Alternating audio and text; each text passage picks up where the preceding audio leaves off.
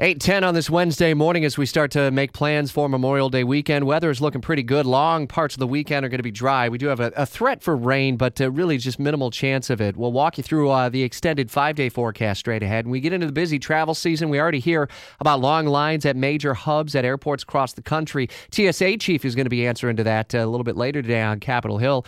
Dory Scheimer in our Washington bureau checks in now. So this guy's going to talk about some of the changes that they're trying to make so that they don't sacrifice safety, but really how can they make those changes? Yeah, I mean, this is a huge problem for the TSA right now. And basically what TSA is saying, listen, Congress, you created this. You keep cutting our budgets. You knew that we had to cut our staff because we had a budget cut.